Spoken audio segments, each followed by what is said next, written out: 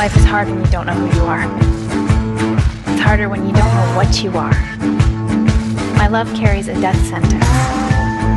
I was lost for years, searching while hiding, only to find You're listening to that I belong episode to a world 42 of Fadeless, a podcast devoted to the supernatural series Lost Girl and everything sci-fi, supernatural, and basically anything Wayne and I feel like talking about. My name is Dave, and I am a Neolutionist.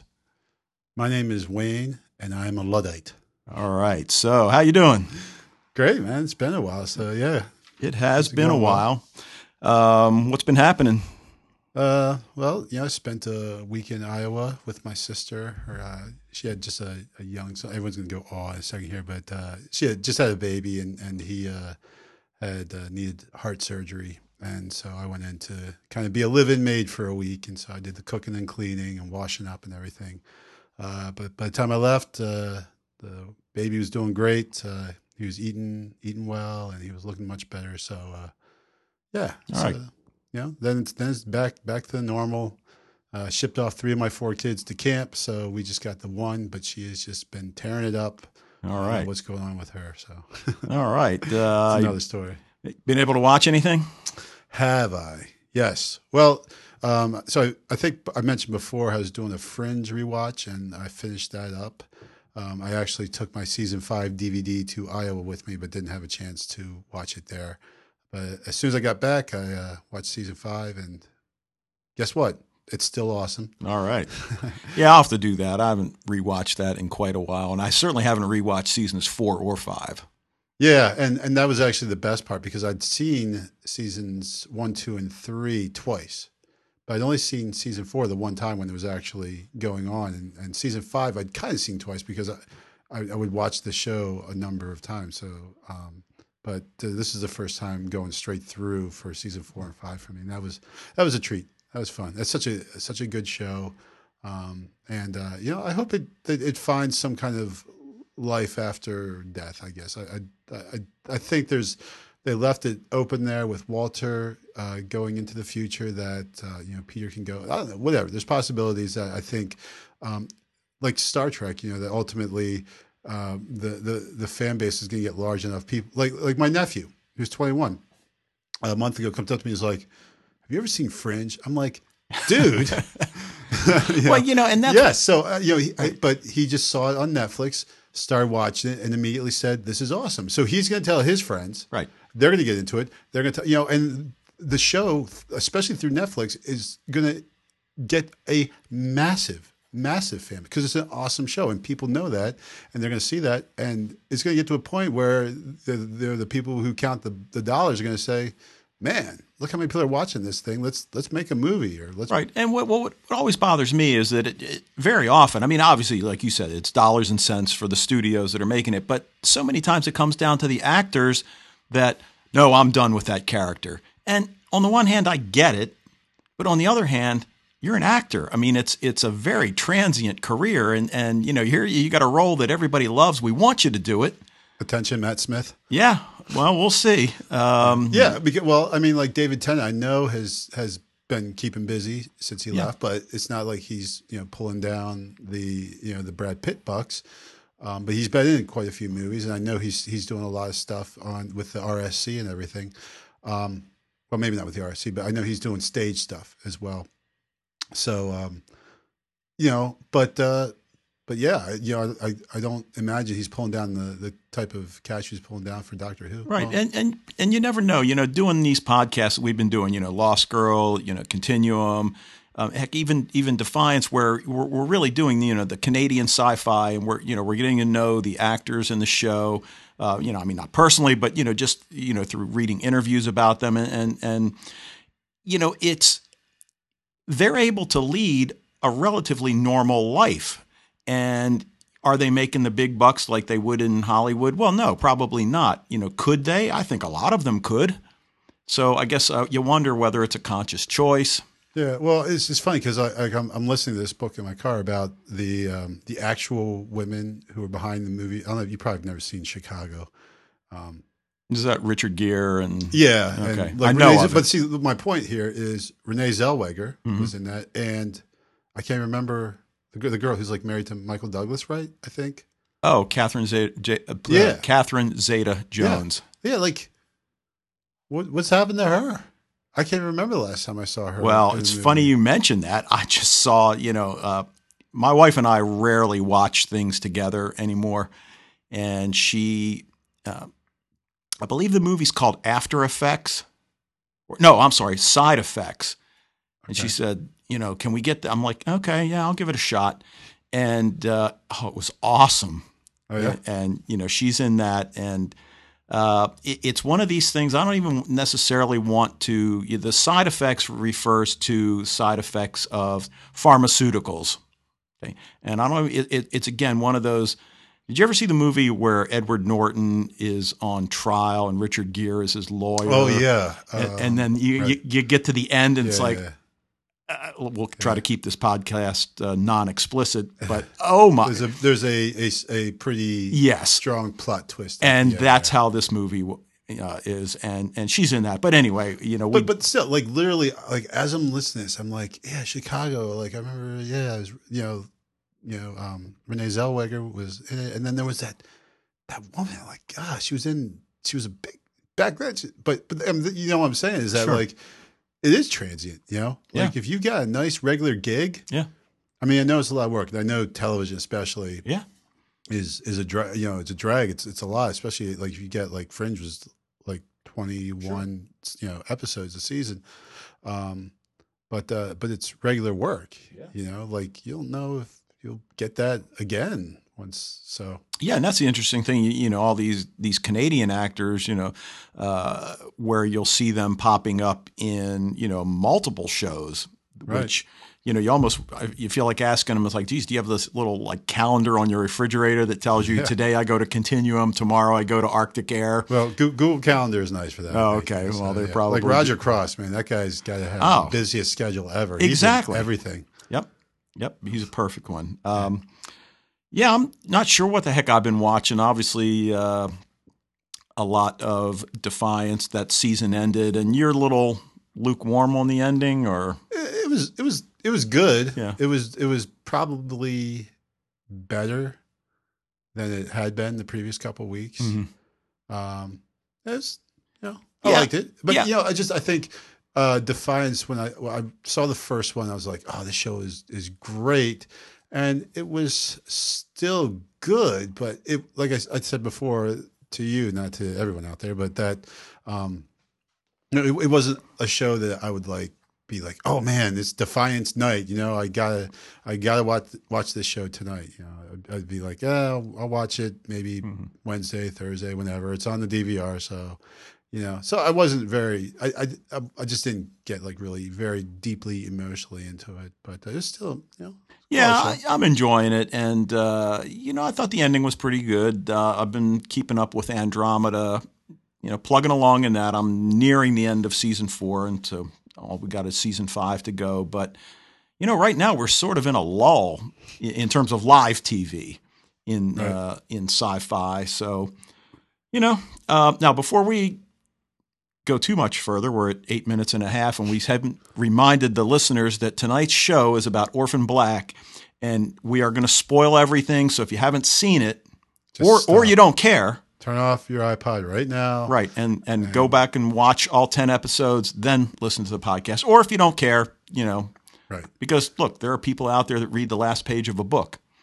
True. So, and I know there's people, and like Michael, I believe, is one of them who loves spoilers, right? Yeah, I hate it. Yeah, I can't. I won't even watch that little clip they show at the end. And Defiance would not only show you what was going to happen at the end of the past show, but at the beginning of the current show, they would show you what's going to happen in that show that week. And so I'd have to fast forward through that, so sometimes avoiding spoilers can be hard work. Well, what makes, now Defiance for me, it was a little different issue because, I'm doing Defiance on TV Talk. So what they're actually doing out on YouTube is they put out the first 4 minutes of every episode.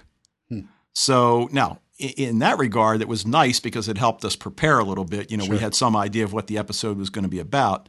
But ordinarily, yeah. And that's what was driving me crazy as I was rewatching Orphan Black is that I almost didn't have a chance. A lot of times there'll be a lull in the between the end of the episode and then next week on Orphan. Man, they're right into. I'm like, no. Oh yeah, right. Orphan Black, yeah, cuts because you think it's still the episode. Yeah, because there's no fade out or anything. Also, it's like they flip the next scene and because normally you see like the closing credits, right? Yep. Like someone's name pops up and like, okay, here's the part you start fast forwarding so you don't get spoiled. But they didn't do that. They would do the closing credits over the previews for the next week. So yeah, you really had to like go like la la la la la la. That's your fast forwarding. But yep. All right. Well, let's get into the news before we go too much further. Right. But once again, if you have not seen Orphan Black, we are totally going to talk about everything. There are some plot points in this show that you will absolutely not see coming. Well, you might see them coming, but you might not. But if you listen, you definitely won't because you'll know it already. Right. So right. You've been warned.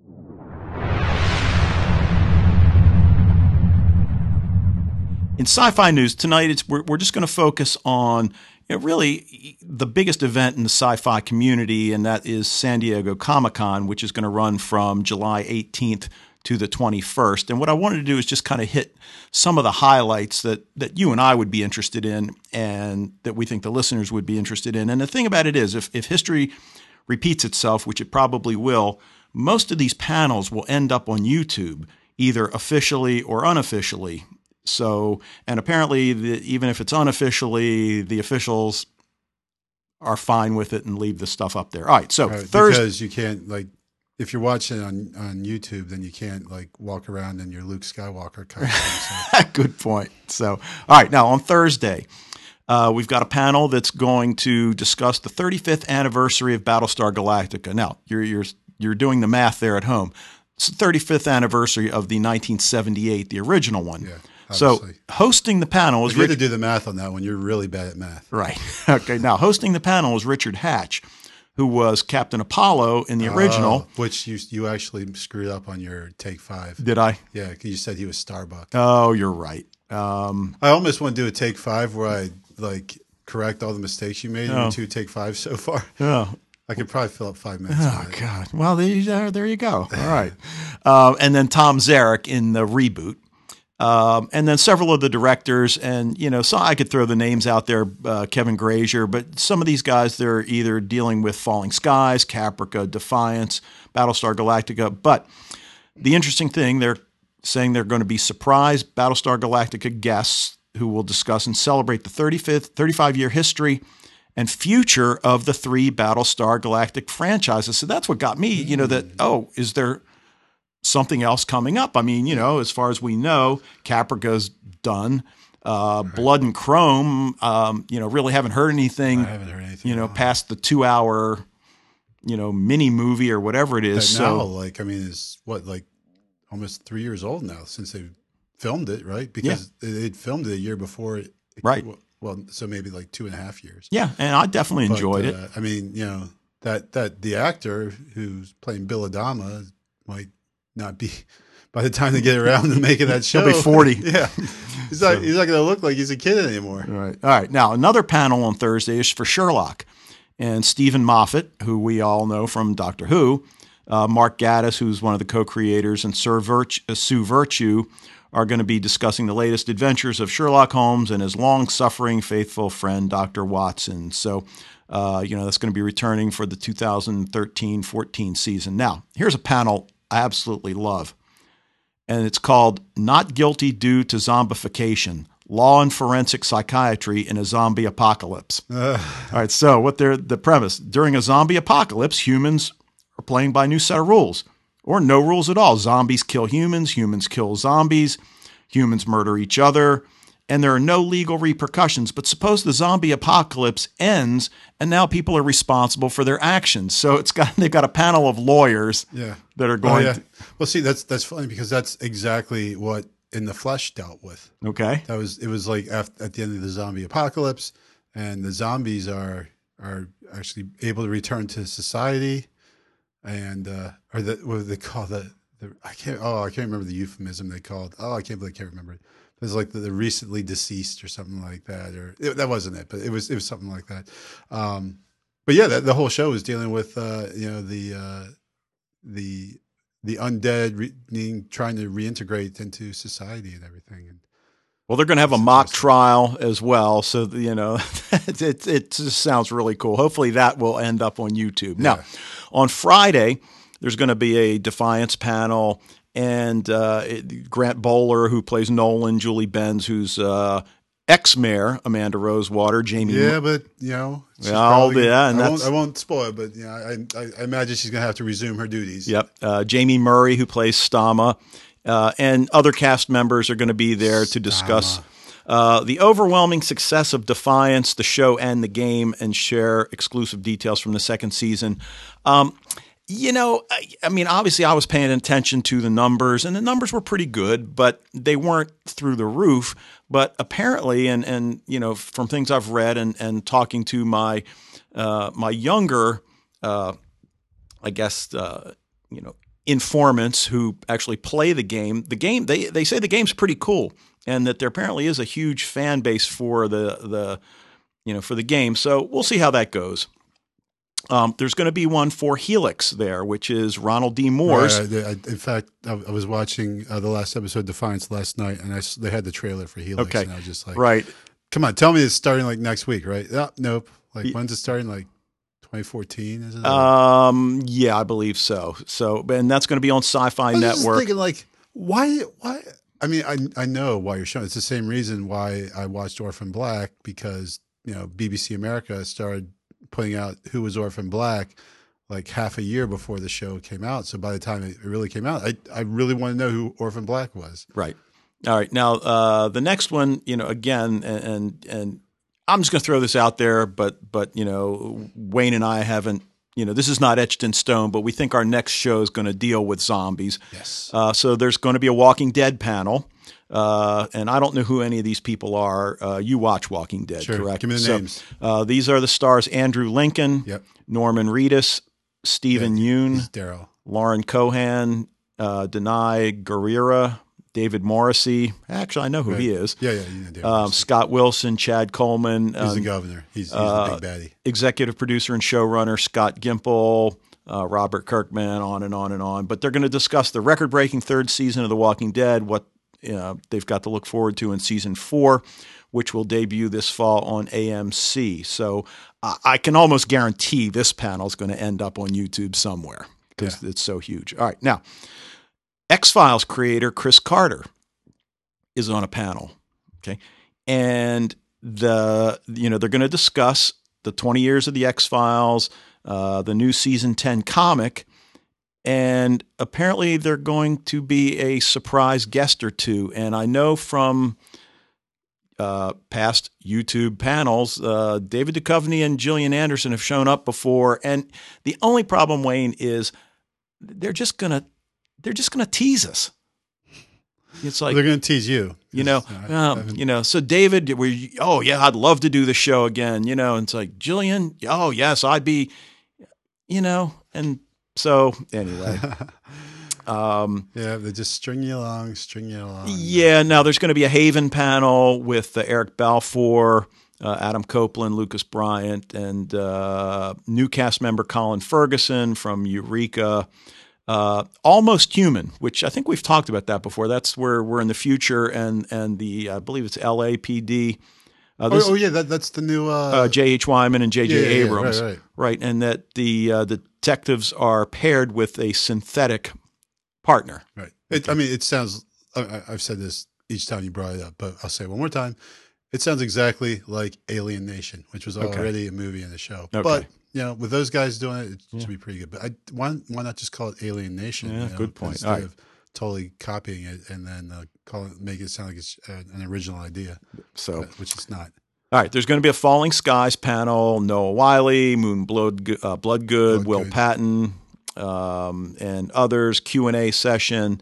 And then there's going to be some never-before-seen footage from the upcoming third season. And we already said we don't want spoilers, so I don't even want spoilers from the third season. But the moderator, Will Wheaton. So That should be pretty cool. All right, now, this not much info. It's called Dark Horse, Joss Whedon. And, he's obviously, done some shows that are near and dear to our heart. And apparently, here's the chance to find out what he's got in store next. And obviously, he's a big movie guy, right?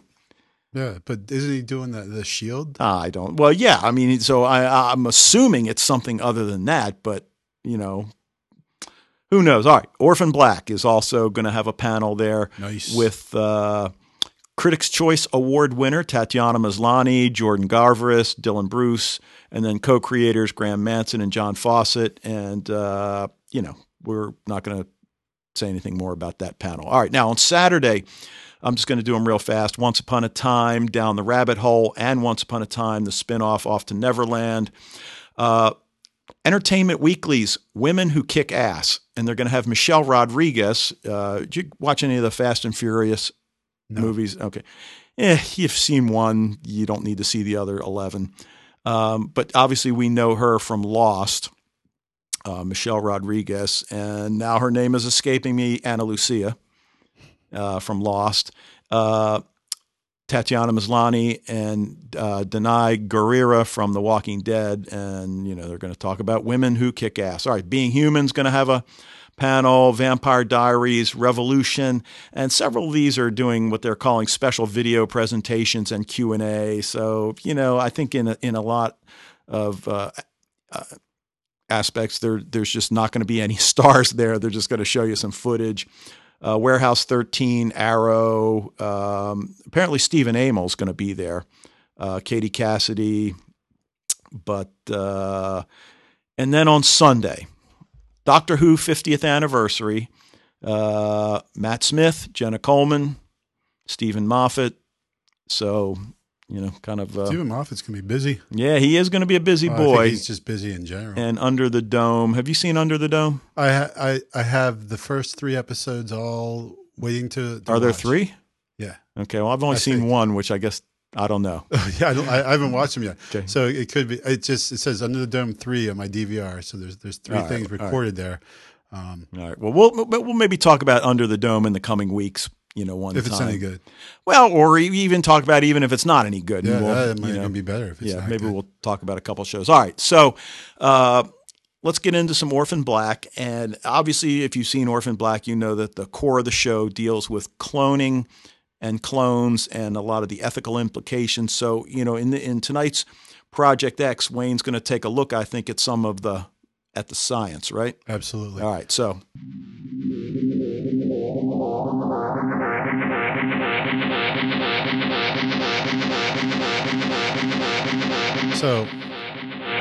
So I've been poking around trying to find out, you know, you heard like genetic engineering and you see this stuff on TV all the time. I was trying to figure out if, trying to, kind of separate the science fact from the science fiction. So here's a basic rundown. There's like 3 different types of genetic engineering that they do. So you got somatic cell manipulation, which is the cells that do not pass DNA on to the next generation. This is what they call like gene therapy. So this was what they just would change the individual. It's nothing you would pass on. The germline manipulation is when they actually change the DNA that actually does pass on from one generation to the next. So actually one of my questions was in it, do clones reproduce? Because like when I was in high school, like when they talked about cloning, it's like, well, when you clone something, then it is not fertile. It can't reproduce. But obviously, Sarah has reproduced. And from everything I've read, clones would be able to reproduce. Mm-hmm. So that's, I don't know where that came from. Well, you were in high school so long ago. Right, yeah, very long ago. Back in the future. Anyway, but germline manipulation is still in the realm of science fiction, actually, from my source I saw, but just barely. So they're getting close, apparently. This is what a lot of the scientists were working with it. And then there's cloning is the third type of actual cloning, a person taking their DNA, putting it into an embryo or making an embryo from it by putting it into an egg cell and then reproducing that person.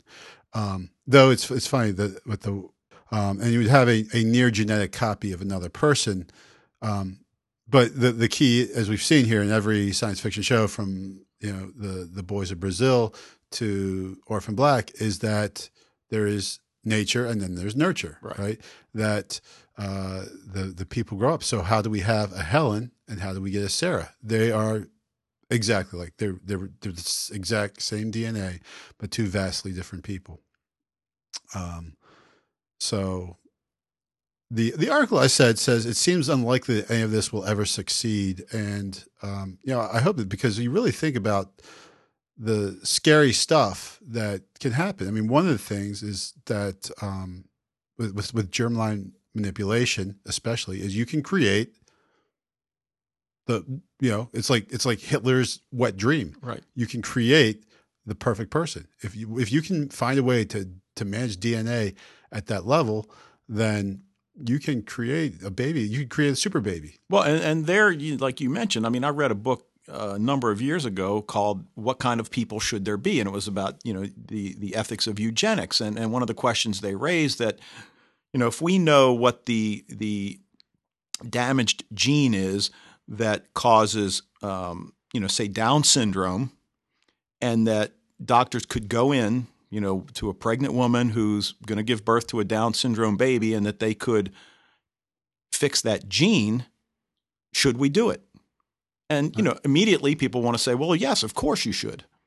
But then you keep taking it a step further. Okay, well then, but they'll also know that, okay, we can go in and manipulate the gene that will produce blonde hair and blue eyes and things like that. And then, that we just have to be careful. And I think that's one of the things that, they're exploring here, is that, you have to be careful. Yeah. And also something we see in Orphan Black is part of it is that genes don't just control just one characteristic, right? So you change one thing, like if you try to get that blonde-haired kid, you try to get that 6'3" kid, there might be other consequences. And so we see with the clones, and some of them are suffering from health problems. They have severe health problems. Helena's mental instability, the people at Neolution attribute that to an aberration in the DNA, but probably that's because of how she was brought up. Right? That's probably the more nurture, not nature. So that's another thing, is that once we start mucking about, we have consequences, and that's always with science in general, right? I mean, from Oppenheimer is classic example that if we just look at what's right in front of us, and that's the problem with when science doesn't merge with morality. Yes, you're a scientist and you can solve the problem at hand, but by doing so, are there larger implications that we don't know about? And certainly with this, I mean, just the idea, and we saw, it kind of reminded me of like Dollhouse.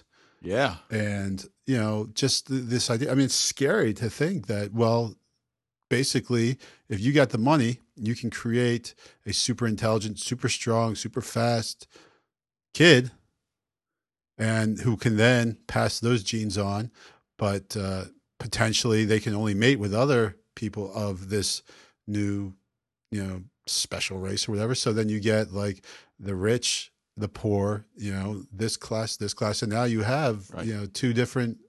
It's just yeah. I mean, the implications for science fiction obviously are enormous, but obviously we're at a cusp where you have to think about these things. Now, a couple of times during this, people said, "Well, human cloning is illegal." That, my friend, is not true in the United States.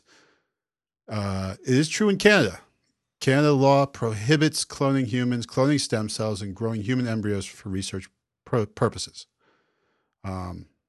But the United States in 98, 2001, 2004, 2007, they tried to come up with bills to ban human cloning, but each time the Senate knocked it down.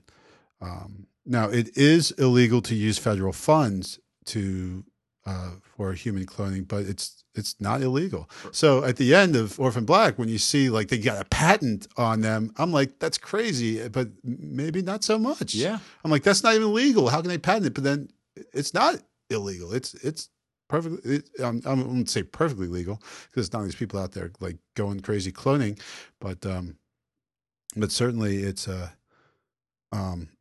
it's a possibility. Though we do live in one of the 13 states that has banned reproductive cloning. The great state of Maryland is in there. And also Maryland is one of 3 states that prohibits the use of public funds for cloning as well. So, okay. Yes, I guess. All right.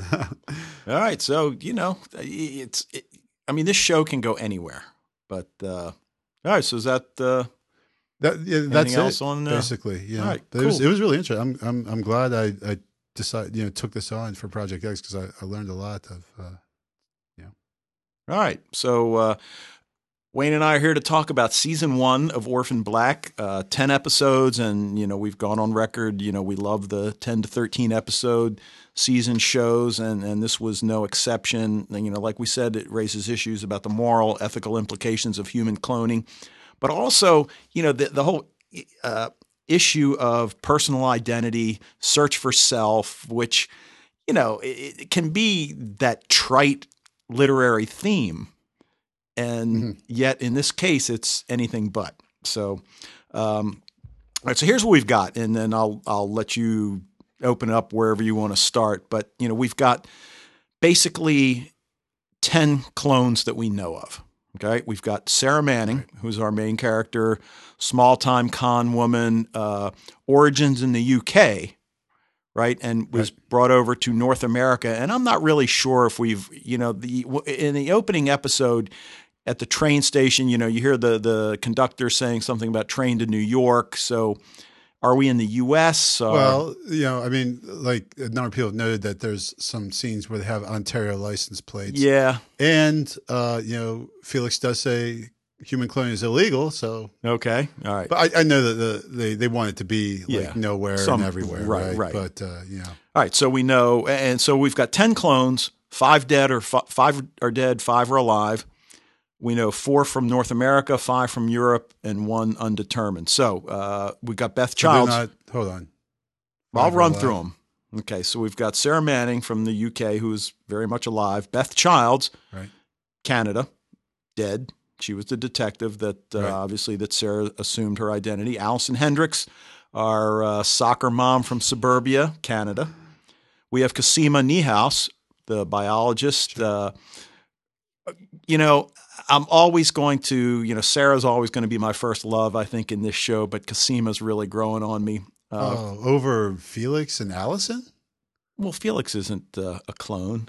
You're as far as clones. I thought you meant or is he? Or is he? But we'll talk about that later. Exactly. Okay. So she's from the U.S.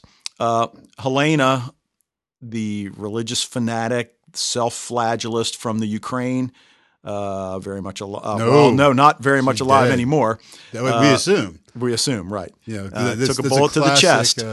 Classic, just kind of like cuts out with the person sitting there and just leaves, open for future episode for her to pop back up and say, haha, I'm still alive. It's not like they have to hire the actress again, right? They got Tatiana Maslany right there. So, well, let me go through these two. You could try to remember that point. Okay. We've got Katja Obinger, the German, who we see early on and is shot. Barely gets a word out before she gets popped. Exactly, by Helena. By Helena. We've got Danielle Fournier, dead, from France, who we only know from her records. Ariana Giordano, dead. We only know from her records from Italy. And Janneke Zingler from Austria, also dead. And again. But, getting back to that, it's like it always amazes me, these so-and-so's a great actress. What a great job. She did the accent. And, Meryl Streep. I mean, it just grates on my nerves. She does an accent. That's right. I forgot you don't like Meryl Streep. Oh. I'm like, so what do you got against Meryl Streep, man? So here you've got Tatiana Maslany. Yeah. Okay, she's doing an English accent. She's doing a North American accent. She's doing, soccer mom from, what do you want? Well, it's not even just the accent. If it were just the accent, that'd be one thing. Right. But when she's talking to herself, I forget that it's one person. Yeah. Like I'm looking at it like it's 2 different actresses. And then every now and then I'm like, oh my God. Like I was just telling actually Danielle this the other day. And like, especially the one scene, I think it's not the first episode, I don't think, but it's an early episode. She meets with Allison at their place. I think that she goes to meet with Allison in Cosima, and Felix is out in the car, and he gets sick of waiting there because he gets creeped out in the suburbs. So he comes in. Allison freaks out, grabs a gun, points it at her. Sarah comes out, says, "That's my brother. Put the gun down." She puts the gun down, and then she hits her. And I'm like, she just hit herself. How? Yeah. I'm like, how? Like I didn't go back to break it down like shot by shot, but I'm like, it's just they You mean do the it. technical aspects. Right? Like yeah. the technical aspect of you just hit yourself. Yeah. In the last episode, I actually was, and I was paying attention for because Cosima comes in and Sarah's a little annoyed. They meet at Felix's apartment, and Sarah's still a little annoyed with her because Cosima didn't listen to her with the whole Delphine thing, and so she walks in and they hug. Right. And see that one I figured out because you can see them starting to reach for each other to hug. And it doesn't look awkward. It's just I was completely paying attention. Saying, "Oh, they're going to hug." I'm like, "Oh, we're going to pay attention." And then they show like Sarah, or I think Cosima, reaching around over Sarah. So they just obviously had a body double in there and everything. But it's just, I mean, it's crazy. I mean, you literally forget that it's one person playing all these roles, and that's the mastery of it. I mean, she completely inhabits each of these separate characters and makes them so that they are indistinguishable from one another. Yeah. And they are completely individual characters with their own personalities, their own mannerisms, their own way of walking and talking. And it is just blows me away. Right. Absolutely blows me away. If she doesn't win like Actress of the Century Award for this show, then. Well, and the irony is that, that who knows about the show? I mean, hopefully it'll be up for the Saturn Awards, the various sci-fi and genre award show. But, is it going to be up for an Emmy? I mean, come on. No, of course not. Really? Like, what do you want an Emmy for? Yeah, I know. Now, we forgot, or when I say we, I mean me, forgot the 10th one. And that is when we meet her, Rachel. Rachel Duncan, who Sarah refers to as Proclone. Yeah. Well, actually, Felix makes that. Oh, you're right. What up? Yeah. She says, up yours Proclone at the end, but Felix is the one who came up with that term. Okay. And she works for apparently the people that created the clones, and her origins are unknown, although she has some sort of an accent that may or may not be European. I mean, who knows? So at this point, we've got Sarah Manning is alive, Allison Hendricks is alive, Cosima Niehaus is alive, Rachel Duncan is alive, and Helena is probably not alive. Right. So you said 5 were alive, and I'm like, wait a minute. You're right. I think You're right. there's only right. 4. Right. So Helena may or may not be, but now one of the things though you think about, and I believe it was you that mentioned this to me probably the day after we saw the episode when it aired the first time, when Kira gets hit by the car, and that you're not a big fan of. Yeah, it was you. Yeah. And I agree with you. And it was really even though I knew it was coming, it was still difficult to watch. But the whole idea about her recuperative power, and they kind of play that up. Yeah. Oh, absolutely. Well, there's certainly that maybe is potentially I'm just not even getting a sentence out here. Yes, bothered me when they hit a kid with a car, hurting a kid. I understand. I know it happens in reality. Right. This isn't reality. It's a TV show, and obviously that really bothered me. But but moving on. Yes, amazing recuperative powers. She gets smacked by a car. She obviously should have died. And she's just barely has scratches. Okay, so that's why I'm going back to maybe Helena's not. I mean, look, right. I mean, Helena took a piece of rebar. True. Pulled it out herself. That rebar is pretty deep into her too. Stitch herself up, and she's not even an infection. Right. Yeah, so good point. So we'll see. But now I know we're not going to go episode by episode. And just let me throw this one thing out there, and then you take us wherever you want to go. In the pilot, the opening scene where they're at the train station, and I never noticed this the first time, is that, Sarah, after she gets off the phone, she hears Beth sobbing Right. And I never heard, I didn't notice that the first time. Oh yeah, I remember that, like the first time, even then, Right. noticed that. I don't know if I noticed the sign, but she was obviously like really upset. And she appears to be Sarah heading to her, presumably to see is everything okay. And this is obviously before she knows Right. that it's her double.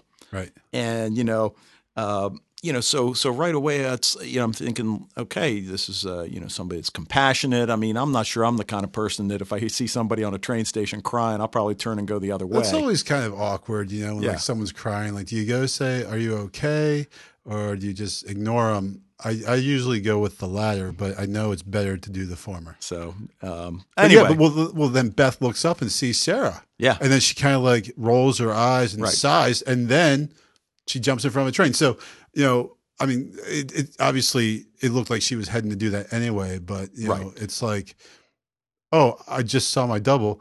Beth totally knows who she is. right, exactly, right, But she doesn't, instead of doing anything, I mean, she just jumps in front of a train. right, seeing her, So- right. So I don't. But what would a WTF moment? I mean, like really, like I've seen a lot of TV. I did not see that one coming. This is the very first scene of the show, and a girl sees her double, who then immediately jumps in front of a train and is killed. It's like, you didn't have time to not see that coming. oh my god! Like, is this literally seriously? This is how that show is going to start? Like, oh my god! Yep. So where do you want to start? Character, theme?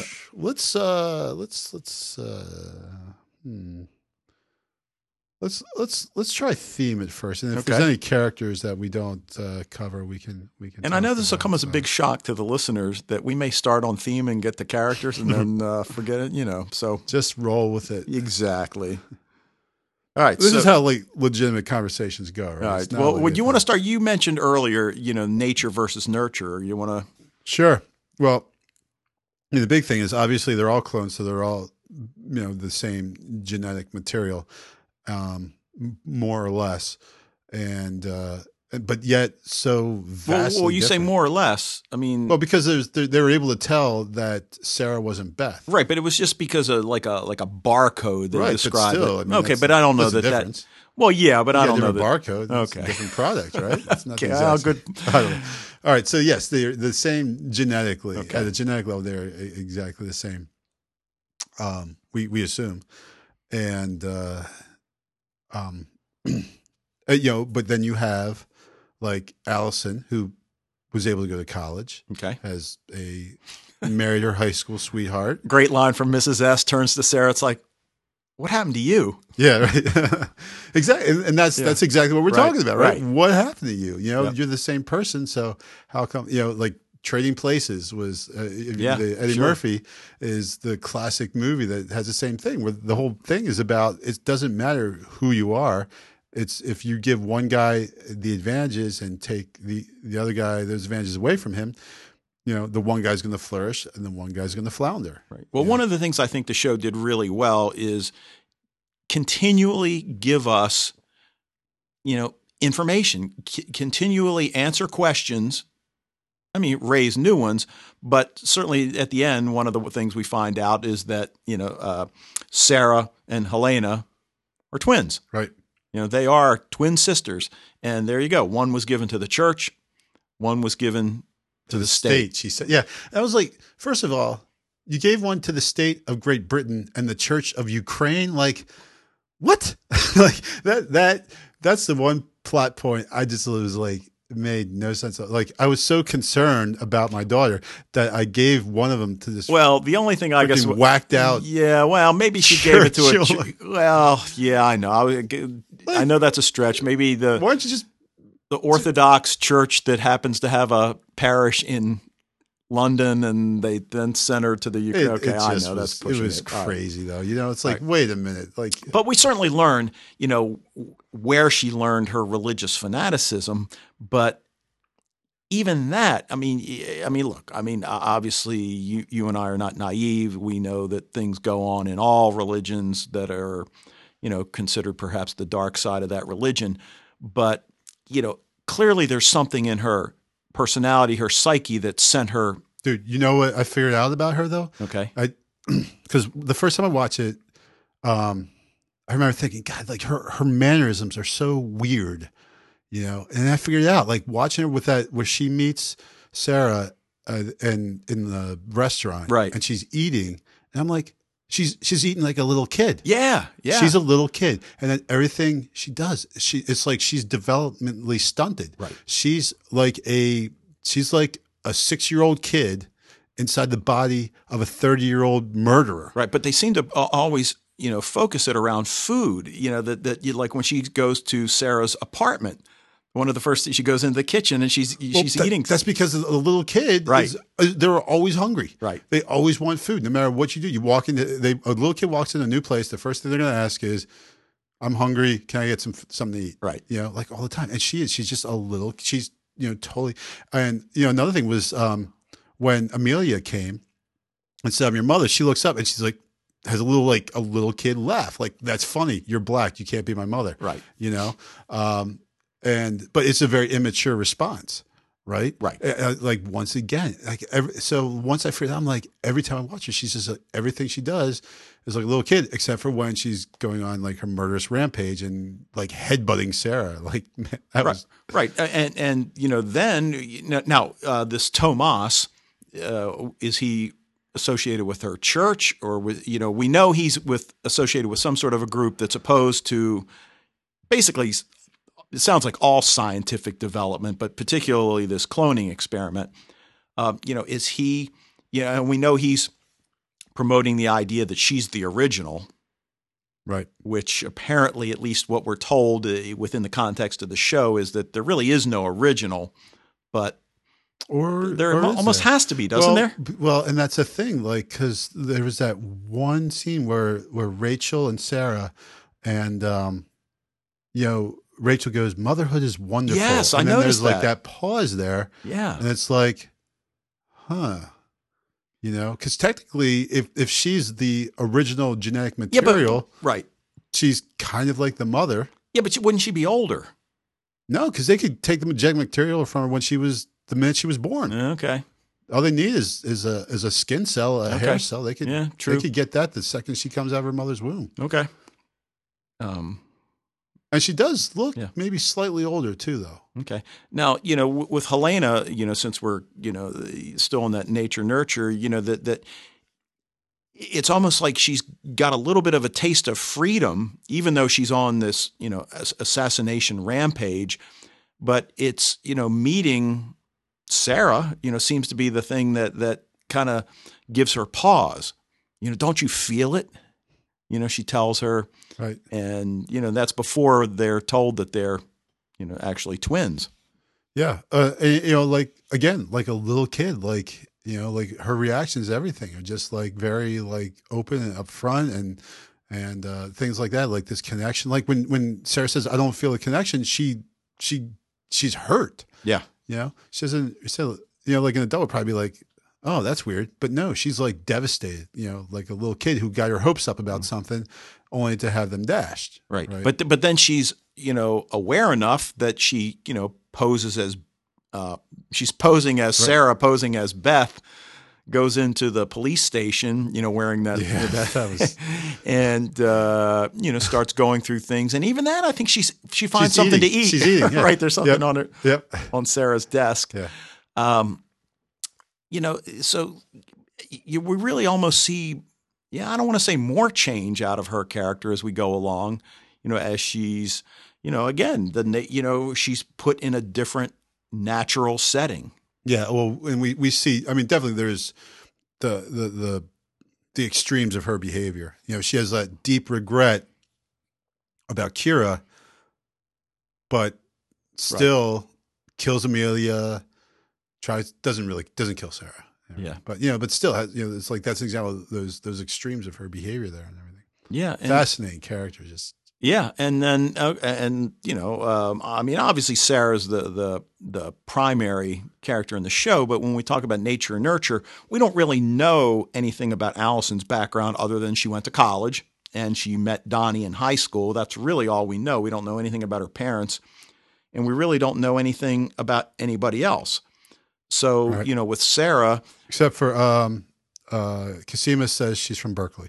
Okay, right, but you know, in terms of who raised her, we don't really know. Yeah, and well, then there's something else, because if I mean, the show is obviously saying that sexuality is more a result. I didn't even think about this before, but just right now is a result, obviously, of nurture, because you've got Sarah is They're all identical. heterosexual, Allison is heterosexual, but Cosima's not. Yeah. So there's I don't know if the show intended to make that statement, but that certainly seems to be what they're saying. Yeah. Which I'm not sure I agree with that necessarily, but right. But within the context, certainly there are aspects of a person's sexuality are brought about by how you're raised. But I don't know if you could be raised to be gay or raised to be straight. I mean, there's kids raised by gay parents who are completely straight, and kids raised by straight parents who are gay. So, I don't know. And maybe that might be something we find out in season 2. We might get a little more background from Cosima and Allison.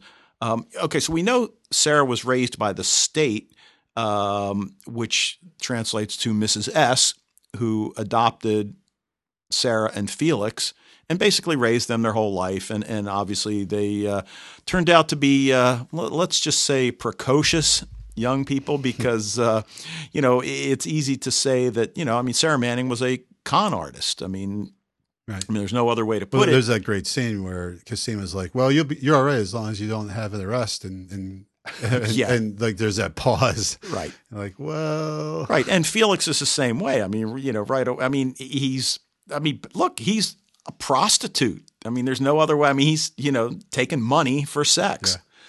Yeah. He sells drugs if he needs to, and he probably always needs to, because he's probably not selling too much art. He didn't. Well, technically he sold drugs, but he just basically, got rid of a big wad of drugs because he knew who he could get rid of it to, and everything. True. So I wouldn't necessarily call him a drug dealer per se. He's certainly a drug, taker. Yeah. But regardless, it's like, these two that were raised by the same woman turned out very similarly.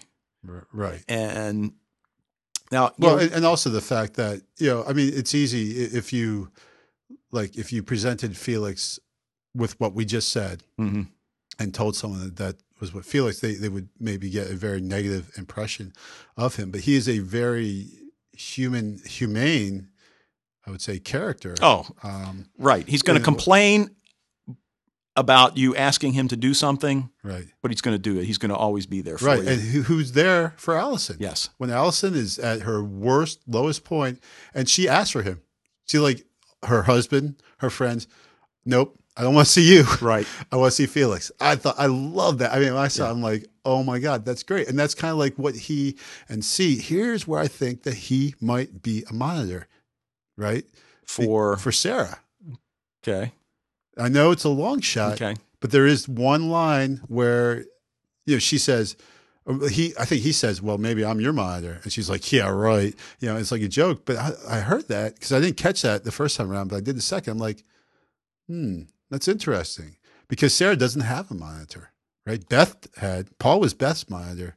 Everyone else has a monitor. Right. Now, but on the other hand, don't we hear from Leakey that they basically don't really know about Sarah, or that they've lost track of her, that she's been off the grid. True. So that's why I'm going. Now, I didn't mention this to you. I'm rewatching over the weekend. So I think I was probably on about episode 5. And, my wife looks up from her computer and she's seen me watching it before, and she's like, 5 minutes. This looks pretty good. Do you have all the episodes? I'm like, yeah. So we went back to episode 1. She knocked off like 3 in a row. Yeah. And she's the kind of watcher that it's like, well, what about do you want me to tell you? I know the answer. Yeah. Well, if we were doing predictions, she's like, I think Felix is a clone. Okay.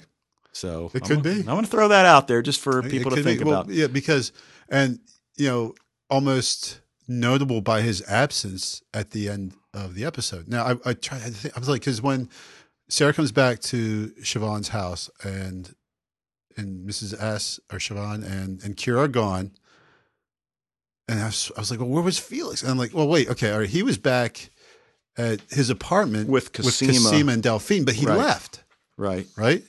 And then, but so, and then, she goes, and there's no one at Siobhan's house. Now, also, Rachel calls someone and says, you know what to do. Yeah. But and obviously we assume she called Mrs. S, but that's Mrs. S. Actually, the more I think about it, I'm like, I don't think she called Mrs. S and said, I think Mrs. S saw what was happening and she grabbed Kira and split.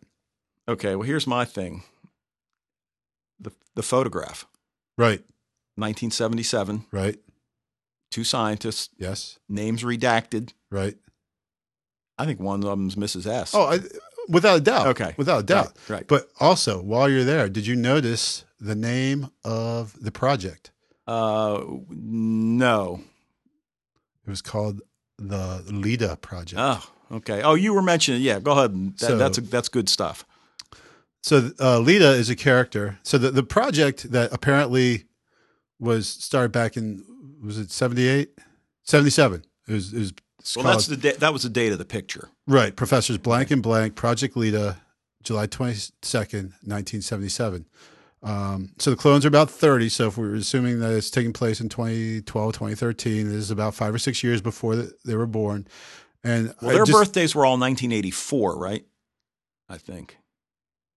So they're still almost around 30. Okay. All right. But at one point, someone says, I think Allison says I'm 30 or something. Yeah. Someone says they're 30. So, okay. So maybe slightly in the future. Right. So again, still before they're born, though. Okay. Certainly before the clones are born. So Leda is a character from Greek mythology. Zeus is up in Olympus, sees a hot chick, swoops down in the form of a swan, and impregnates her. Leda then goes home and gets with her husband, who also impregnates her. So 9 months later, none the wiser, she gives birth to 2 sets of twins. On the one hand, a set of boys, Castor and Pollux. On the other hand, a set of girls, Clytemnestra, and you guessed it, Helen of Troy. Helena, right? Okay. So, so obviously all these kids go on to great renown. Helen as starting the Trojan War, right? The face that launched 1,000 ships. And then you think about it, the face that launched 1,000 ships. Well, they all have the same face, right? Okay. And in fact, that when Allison, that's one of the first things she says to Sarah. That would lend credence to her being the original then, Helena. Well, no, because Leda would be the original, right? Leda Oh, would give good birth to point. the twins. Okay. And then Clytemnestra Leda, is- Rachel. Okay. Right. Yeah, could be. Okay. And then Clytemnestra was the wife of Agamemnon, who was in charge of the Greek forces during the Trojan War. Agamemnon comes back with his girlfriend that he picked up over there, and Clytemnestra kills both of them at the end of Agamemnon, the first play of the Oresteia. And so there's 2 more plays about them getting their revenge. The kids, Electra and what's the boy's name? Orestes? Orestes, yes, right, because it's the Oresteia. Right. Duh. Okay.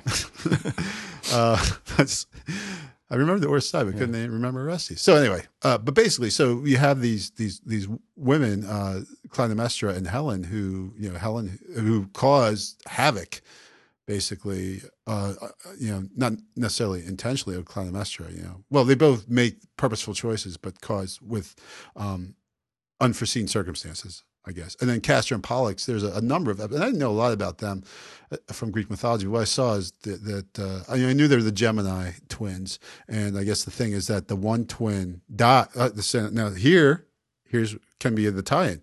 The one twin dies. They get in a scrape with their cousins. They all steal cattle together, and then there's a argument about who's going to get what. And so there's a fight, and the one twin dies, but the other one is the son of Zeus. Because remember, 2 of the kids have a human father, 2 of the kids have Zeus as their father, and so the boys obviously are split. The boy dies, and the other one says, "Well, give him half of my immortality," and so then they were put up in the stars as the Gemini. Okay. So the one twin is dead, but maybe Sarah can give up part of her "quote unquote" immortality to. She's only mostly dead. Yeah, she's only mostly dead, maybe. So, yeah, I just saw it last night because when she flipped the picture over, I stopped it because the first time I saw it, I didn't bother to stop it because the story's moving about a mile a minute at the time, you know. And I was like, Project Lita. I'm like, no way. And Helen, oh my, yeah, like, so that's pretty cool. Anyway. All right. So Sarah, you know, I mean, one of the things I like about her is that, you know, for, you know, this, let's just say barely educated. Clearly she didn't go to college. I get the idea. She went to the school of hard knocks. Yes. And, you know, okay. We said in the initial episode, she's going over to help this sobbing woman. Okay. She throws herself in front of a train. Let me take her purse. Okay. And that's, you know, okay. Hey, she's got keys. Let's take her apartment. Let's take her life. And let's bang her boyfriend. And and I mean, I think one of the most amazing things about the character of Sarah Manning is her ability to pass herself off as a detective. Oh, yeah. Well, and she passed herself off as Allison at one point. Well. Yeah. Yes. And I guess you could argue that was even more difficult. Right. Because she doesn't do like a brilliant job of being a detective because like they're in the car, but I mean much I would have probably been found out in like 2 seconds, right? Like, I mean, she does enough. But she learns so quick. I mean, and again, I mean, one of the things when she realizes that, okay, if I'm going to remain Beth Childs, I've got to go through this hearing, and she sits down with the case files.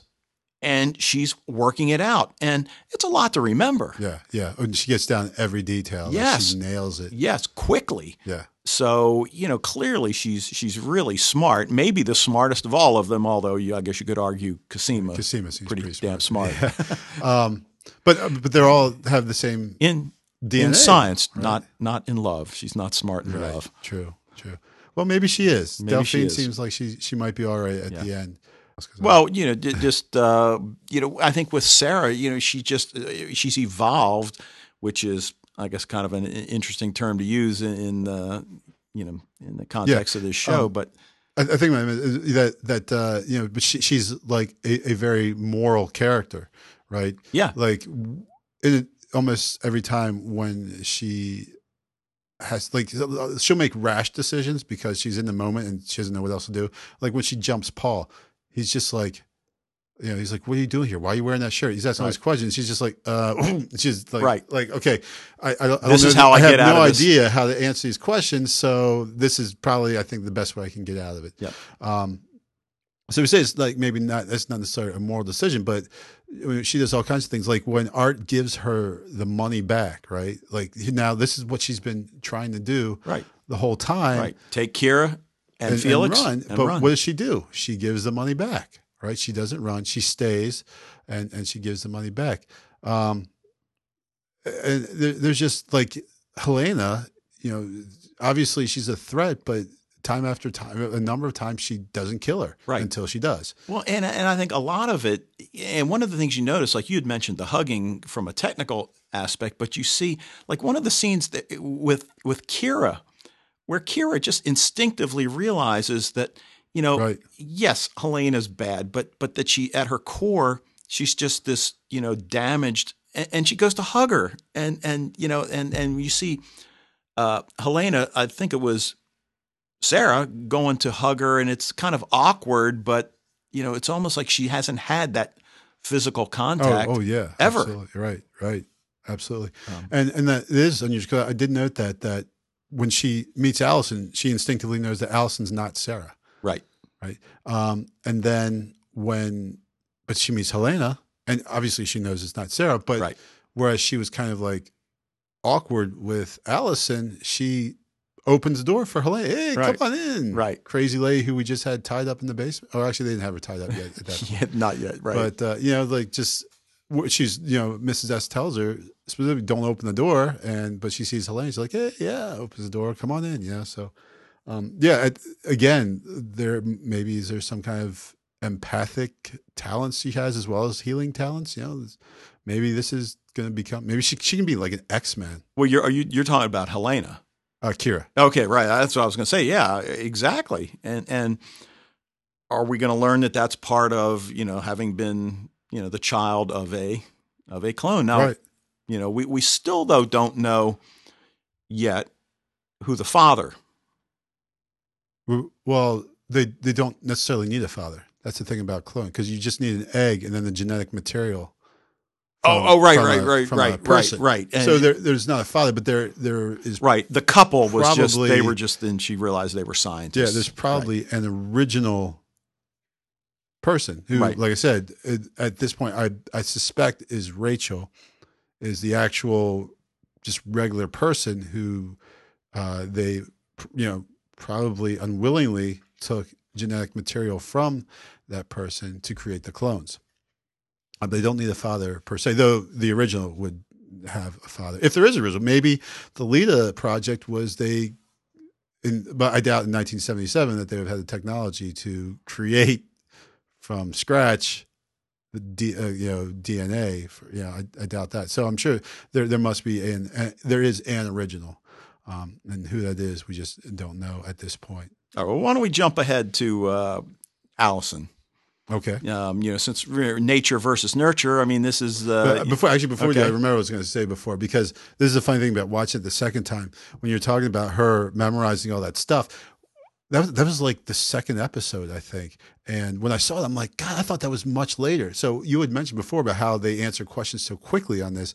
There's so many times during this, I'm like, that doesn't happen for like another 3 or 4 episodes. But no, it's just because everything happens so quickly, a problem comes up, an issue is raised, and then it's like resolved or answered to some degree soon thereafter. Yeah. It's a lot of times it happens within one episode. So anyway, that's what I meant to say before. Well, right. And okay. So, so Allison's the first one that she really meets. I mean, obviously she met Beth, but she didn't get a chance to speak to her. So she, we're introduced to Allison Hendricks. I like the fact that they spell Hendricks with an X.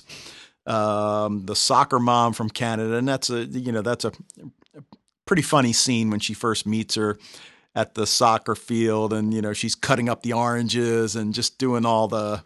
Well, as we see later, that Allison has this kind of penchant of making everyday objects threatening. Yes, and so she's like kind of waving that. She's not really menacing. Did we do Sarah a segment on that one time or something similar? I think we did talk about it because of the the scrapbook torture scene there, which actually, I noticed something with that scene this time, and this was freaking hilarious because like your typical torture scene, right? The torturer is going to have these instruments of torture all around, and so they got the person strapped to the chair, right? And so they pull up some gruesome looking knife and kind of like smack it in their hand. Well, she pulls like her fancy scrapbooking scissors, right? And she's like kind of smacking her hand in front of him, like in the second. And if you notice, there were about like 10 other pair of scissors behind her. Yeah, well, that's like my wife does scrapbooking, so I totally I knew like everything that she had, but like the thing she picks up is a pair of scissors that when you cut it, it has like a little jagged, a frilly line or something, like a different pattern and everything. So for her to be menacing her husband with these, it was just riotous because it's totally like a no, and then at the end, Ainsley is basically killed with a little monkey, right? No, it's a Christmas angel. An angel. A monkey, an angel, a Christmas angel, leads to her demise and everything. So it's these everyday things that somehow Allison makes very threatening. But there, like you've got this character, and we're introduced to her as this soccer mom who is just the stereotypical soccer mom. Except she also coaches apparently, and coaches skating too. And the house in the suburbs, picket fence, the whole deal, and yet and compared to Sarah, she seems almost. I don't want to say incompetent, but then, she is the one that teaches Sarah how to shoot. True. We see that, you mentioned Ainsley. Well, she obviously could have shut the garbage disposal off. Yeah. And while she's sitting there looking horrified, I guess she wasn't that horrified. Yeah. That what I like about her is that it comes down to her own personal family. Not the family of clones, but right. Donnie and the kids. Well, yeah, her this life and that's a theme we talked about. I keep saying that, but that there's this kind of like dark underside to suburbia. That, the suburbs are supposed to be this place where you're comfortable and secure, but really the suburbs are an extremely dangerous place here and messed up, because you got like Ainsley's husband, who's a adulterer and who has sex with Allison in the minivan. Yes. He's smoking pot in the minivan at first, and then he has sex with her out there. And So Allison, we know two of the clones smoke pot at this point. Right, exactly. Allison, who's popping pills like consistently, and then the party, she's washing him down with alcohol. And you wonder what she was like. We wonder, and again, maybe we'll find this out in season 2. How long have they known about each other? I mean, obviously at this point, it's Allison and Cosima, because Sarah's come to the party late. What was she like before? I mean, because now she's like, protect my family at all costs. Yeah, I assume she was not much different before. I think this is just kind of exacerbated those qualities about her. But it's this idea that the comfort and security of suburbia is a facade. And Felix mentions that on a number of occasions, and that it. I think my skin's breaking out. Yeah, right. What do you say? Because he's being too in proximity to. Proximity to bad architecture. Right. Yeah, that was awesome. Which I don't agree with that, but that there's obviously, that's a theme of, we saw it in Lost Girl, the one episode, and I mentioned back then that there was also this episode of Supernatural, was the same thing, that there's this dark underbelly to the suburbs, and that really everyone's screwing everyone else in the suburbs, and everyone's taking pills, and the kids are all messed up, and the parents are all messed up, and they're dissatisfied with their lives, and really just holding on to this superficial type of existence, but is causing dissatisfaction in their life, which leads to all kinds of bad things. So, like I said, I don't agree with that, being a suburb dweller myself, but I understand it is a theme. Right, now, one of the things that with Allison that I liked was remember when she was suspicious of Donnie, and she goes and gets the nanny cam, right? And then one thing leads to another, and I'm not sure if she used a 9-iron or a wedge, but when she whacks him, knocks him out, and that's when we've got the scene. I thought it was a dry. Well, no, it was definitely a wedge. Yeah, it might have been a wedge. Yeah. And unfortunately, that's her day to host the neighborhood potluck, and again, there aren't a whole lot of. I mean, there are a lot of good like one-liners, right? But there's like broad comic scenes like we see in that episode, right? And so that was pretty good. And the title of that was episode 6, Variations Under Domestication. And I guess I thought in a lot of ways that was really a pivotal episode, because we see a lot of people, are finding out about each other. I mean, she finds out that Paul had been Beth's monitor, and that we find out that they're holding something over his head, which we come to learn that he killed 6 soldiers from friendly fire in Afghanistan. Yeah. And that, he tells her, so he starts opening up, and at this point we don't know whether he's, lying, whatever, but, that he tells her about Olivier, and he doesn't know what the results are for, and, that sort of thing. But he does place a tracking device on her, and, seems to be keeping an eye on her through, monitor surveillance. So. Well, yeah. Like, you were talking Paul, right? Yeah. I mean, he performs experiments on her while she's asleep. Yeah. Well, is it Paul or is it? It's Paul. Okay. I think because she says she said you experimented when you were asleep, and he's like, oh well, that was just because it's like weird. She's like brush her teeth, and she that's like one of my reallies, right? Like really.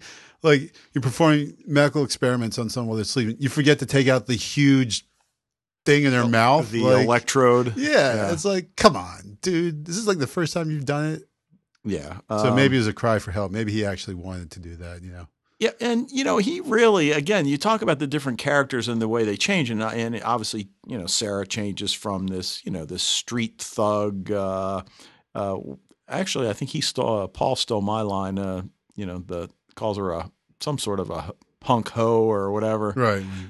Into somebody that really, is faced with all sorts of ethical decisions, and she generally makes the right one. But Paul, he goes from being kind of a douche to, we definitely don't trust him at first, and then we find out like that he was Beth's monitor, but soon after that, he comes in and takes care of Vic. Oh, right, yeah. And so it starts moving from when he realizes that Sarah's not Beth, his feeling betrayed and everything, then quickly turns into his decision to now I'm going to take care of Sarah. Right. I mean, he's the reason Beth killed herself. Right. Well, I mean, maybe. Well, I thought I forget who it was how we Sarah learned this. says that. Sarah accuses. Well, I thought it was that Beth finds something from that Paul wrote that leads her to think he doesn't love her. When she's looking through the thing. But I don't know. I think she's still kind of making that jump herself to say, well, that's why Beth did it. I don't know if that's why Beth did it. Okay, because we know Beth apparently is somewhat unstable anyway with all the drugs. She's got like a whole pharmacy in there. Right. And I mean, obviously we learned that the Maggie Chen, wasn't an accident. It was deliberate, to cover things. But, but we get the idea that Paul's not this good guy, but now he transforms. And is he in love with her now? It seems like it, but it's hard to tell. Yeah. And Sarah's apparently not been one for relationships. Is there a more stupid character than Vic? Okay. No. Getting your finger cut off in a paper cutter. No, that wasn't enough. Oh, wait. Let's backtrack. Getting, however many stitches when she hits you with an ashtray. No, that's not enough. Let's see. She steals your Coke. No, that's not enough. Yeah. Okay. Cut your finger. No, that's not enough. It's the staple that really does it. Yes. Not the staple, the nail gun. The nail gun. Oh God. And that guy is he is hilarious. I mean, Vic is a completely reprehensible character, but they play it. He moves very quickly because in episode 1 he's threatening. Yeah, he's a very threatening character, but they quickly make him out to be more for comic relief. Well, then he goes over and he grabs an apple and he asks Felix, "Is it okay if I take an apple?" Right. Oh, and the whole thing of how like he needs to unburden himself to Felix, and Felix is like, "Oh, just get out of it." Like we see this. I think we actually talked about this in the show. This kind of role reversal here, where we think Felix should be the one who's being intimidated and everything like that, and Felix is the one who's like kind of tough and standing up to Vic, and Vic is the one who's needy and has to unburden his heart and all this stuff. And then culminating in the support group where we find Vic, so that was. Well, I think we've segued into loyalty and trust. Yeah, here as a theme, and I'm not sure Sarah trusts Paul 100%. I mean, I think she's well, no, because like she does, and then he ends up back with Neil Leakey. Yeah, with Leakey, with Neil Lucian, but then. But he thinks he's doing the right thing. He thinks he's protecting her. And also he says they still have Afghanistan over me. Right. He's big on saying I don't have a choice, which isn't true. You do have a choice. You can face the consequences of what you did. Right. So you do have a choice. You're just making the wrong one. Right. And so he, but at the end, we assume that because they're going up in the elevator when she gets the call from Cosima telling her that they're under patent, and then the elevator gets to the top and it's empty. So we assume Paul has assisted her in escaping. Yeah. So I tend to think that he's got basically good intentions. Yeah, exactly. And again, that each individual only knew what he was doing. He didn't necessarily know he didn't know she was a clone. Right. Beth, that is, right? Right. The So double blind. Right. So he learns that along the way. And then, of course, another, like you mentioned a couple of minutes ago, that the season finale, which was titled, by the way, what was that called? I know, but do you know what the titles are? I do. Okay. Yeah, they're all like quotes from Charles Darwin's Origin of the Species. Endless Forms Most Beautiful. It was the finale. Right. And, as you said, things were happening so quickly. Right. Okay. That's the one that's not Charles Darwin. That's a book that was about Evo Devil, as Cosima says. Okay. But, they're at the end. Donnie, it looks like they're getting their life back together. It's like she's known him since high school and he's going to go out for a run and they're, That's another really, really moment there. And then, well. Like, really? Yeah, I know. I know. At night, he doesn't have any reflective clothing on. Well, or anything. It's the suburbs. And he's not, like a guy who seems like he's done a lot of running in his life. Like she deserves better, though. He said so. She's just so happy to get what she deems as her normal life back. That, right. Like, she doesn't ask any questions. She's just right. like, okay. She would have been completely suspicious of that 4 episodes ago. Sure.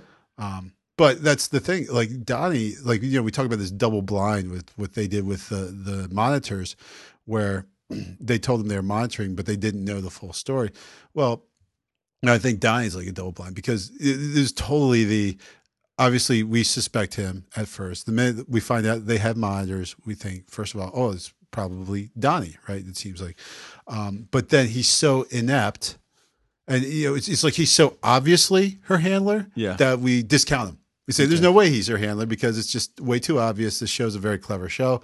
They wouldn't do something so obvious. So all our focus then returns to Ainsley. Now it's obviously Ainsley, and the show goes to great pains to make Ainsley totally seem like her mom. Like she's really snoopy. But I was buying that. She wasn't, in the scene, right before she gets her scarf tangled in the, right. In the, I'm like believing that it's not her now. No, it's not. Yeah, I know. Well, now I know. Right. Oh, when she got her scarf. Oh, yeah. Right, because we hadn't revealed. We haven't got the reveal yet. True. Right. Yeah, I can't remember what I thought the first time around, honestly, with Ainsley, because I was so back and forth. Because then I started thinking the same thing. Well, they're really trying to make Ainsley seem like she's a monitor. So clearly she's not, because they're trying to make her so obviously appear to be. So then I'm thinking, well, who else could be the monitor and everything, this, that, and the other. So he's I think even that much more insidious that he is so inept that it's almost like purposefully so, to make it look like I can't be. I'm just a bumbling fool. How on earth could I pull off something like being a monitor? The whole thing where he, she's looking around and she finds the porno DVDs, right, and then so that's what he puts in the box and then leaves the box unlocked so she can find it. Like she wouldn't realize and tells her what he was really hiding were letters from another woman. Right. Yeah. So, it's so poor. And so, just his whole, it's just, like until he gets in that car with Leakey, I pretty much completely discounted him as any potential of being the actual monitor. Now, what about Cosima? I mean, is Delphine, I mean, she seems to have just come on the scene. Right. So where was her monitor before? Because she says, I've just gotten to Minnesota, so there's no one I know here. Right. Maybe the goofy guy in the lab. In the lab. But again, I think the other thing that how long have the monitors been monitoring it? And I was looking at my notes. I'm trying to, and that's, I guess, the problem with having 8 pages of notes. You can't find anything. When they talked about what it is that they're monitoring, and it's not, they're not trying to influence their decisions, but rather watch their reactions to the decisions that they make. Right. So that they're really, looking really to see how these clones. They're data collectors. Basically. Right. Well, Well, and and that's actually what I meant to say. That part where Allison, because I guess I don't even know what we're talking about now. But anyway, when Allison Doesn't matter. no looks out the window and sees the police, because Ainsley's been there now for quite a while. And Allison actually has like this little kind of telltale heart kind of moment where she's, basically afraid to even step outside the door. And once Donnie comes back, she looks out, sees that the police are arrived. So obviously the body's now been found. And then she's just like, okay, back to my life. So, here now, I mean, and also she's the only one who took the deal with Leakey as well. So she's, again, like you said before, she's just willing to make any kind of sacrifice, corrupt herself and her whatever, in order to maintain this semblance of her life. Yeah. I finally found the thing I was looking for, which was, when Sarah and Paul meet Aldous Leakey, like the little nod to Aldous Huxley, right? Yeah. And he tells them that he oversees the data collection and the well-being of the clones. So, we find, okay, he knows they're clones. He's just, so he's just the data collector. And we learn about Tomas, that, he's part of the group that opposes the science. Maggie Chen was working with him, which is why Beth killed him, and that he wants Sarah to bring in Helena to be deprogrammed. And I guess one of the first things we have to, we're asking ourselves, well, is he being genuine? Does he really want to bring Helena in to be deprogrammed? And I'm not sure. We know the answer to that. Well, I mean, my my initial thing is that he's not, right? Well, I mean, does he want to? Why? You see, he seems to lie a lot. Well, but why would he want to kill her? Why would anybody, in the is it the Dyad Institute? Is that what it's called? I think, yeah. Why would they want to kill any of the clones? I mean, the clones, as you mentioned, they are intellectual property of this company, and that the idea is that they're being observed. So I don't believe he really wants to, harm Helena. He wants to, let's get her under control so she stops harming the others. But and that's where we learn about, the whole idea that the clones weren't directed, only observed. And then I guess it was Allison. Okay, so we need to know, how do clones react when ritually humiliated by friends and relatives, which I guess is a reaction to the intervention, right, which was pretty funny as well. So yeah, that was great. And then of course, as we said afterwards, her then retreating to the bathroom, and Felix is the only person, and she pulls out her pills, and they have that moment. They share a little pill. Yes. What's he say? Sharesies. Sharesies. Yeah. Yeah. The whole thing, like, she goes, "You blew the roofer," and all that stuff. Right. It's like, man, like when she. Well, that goes back to the dark side of suburbia, like you mentioned. Exactly, and it's not just Allison. It's everyone. It's the whole community. Yeah. Right. But like in the same episode is when, we see, Sarah goes to the boat, and we see that, we already knew this, but now she sees Tomas has her locked in a cage like an animal. It's like, well, geez, no wonder. Yeah. Yeah. Oh, absolutely. Yeah. And she lets her out, and she says, "You care. You're all I have now." She hugs Sarah. "I love you," and then she gets the gun, and we're immediately we're in fear for Sarah, but no, she doesn't shoot him. She just gouges his eyes out, and then locks him in the cage, which was they always like the eye gouge, man. Yeah. That's what if we there's a good eye gouge in 28 Days Later. We'll have to watch that for next time. Okay. All right. So loyalty and trust. I guess that's still that's a So now as the season is ending, everything's emerging. There's this company that's responsible for doing the cloning experiments. We meet Rachel, who seems to be businesswoman clone. Although we're not supposed to talk about clone, we're not supposed to. It's just a C word, right. Which again, like that's just so in line with Allison's character, is that she can't She doesn't want to face up Right. to reality. She wants to keep things. Right. You can see her holding her hands over her ears right. almost. But, you know, as they're asking each of the clones to sign a disclosure agreement, you know, that, or probably more to the point, a non-disclosure. Right, non-disclosure. And that agree to be examined and tested twice a year, non-invasive, according to Leakey. And that, you know, that basically we want to continue monitoring you because you are really part of you. Okay, you know that now. Yeah, it kind of reminds me of the deal Colonel Cathcart offers Yossarian in Catch-22. Like, just want to be your friend, be our friend. You know, like that's all. You just got to come into the fold, be part of the status quo, and we're cool. That's really kind of. It seems like that's what the deal is. You know, right. Like you just be cool with us. We'll be cool with you and right. everything. That's the contract. And like Yossarian, Sarah says, "Up yours, pro-clone." Well, that's not what Yossarian says. Well, see, and then of who's left? I mean, you know. In fact, Allison signs it, right? Right. She's the only one. Right. 1 down, 2 to go. Sarah, there is going to be no way. You know, certainly she wants her life back, but yeah. you know, and Cosima, because you know they dangled the carrot, but the carrot was. You know, deleted itself or whatever. Well, it's that intellectual curiosity. It's like what, right? Because I knew that's what she would go for, right? But they didn't. Which leads me to say why Delphine is probably, you know, a good guy, good girl, good person at this point, because she's the one who says, you know, check what he gave you. I bet you it's not there anymore. Okay, you know, as far as the DNA sample or the what I can't remember. But right. Yeah. And it wasn't correct, right? Yeah. But then they were, you know. Oh, right.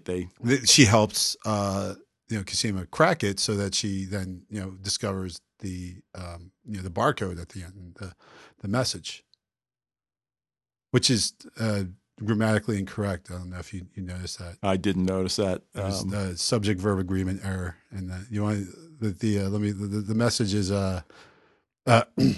This organism and derivative genetic material is restricted intellectual property. Now, it should be this organism, derivative genetic material are restricted intellectual property. Well, that wasn't your mistake. That was theirs because I copied it the same way.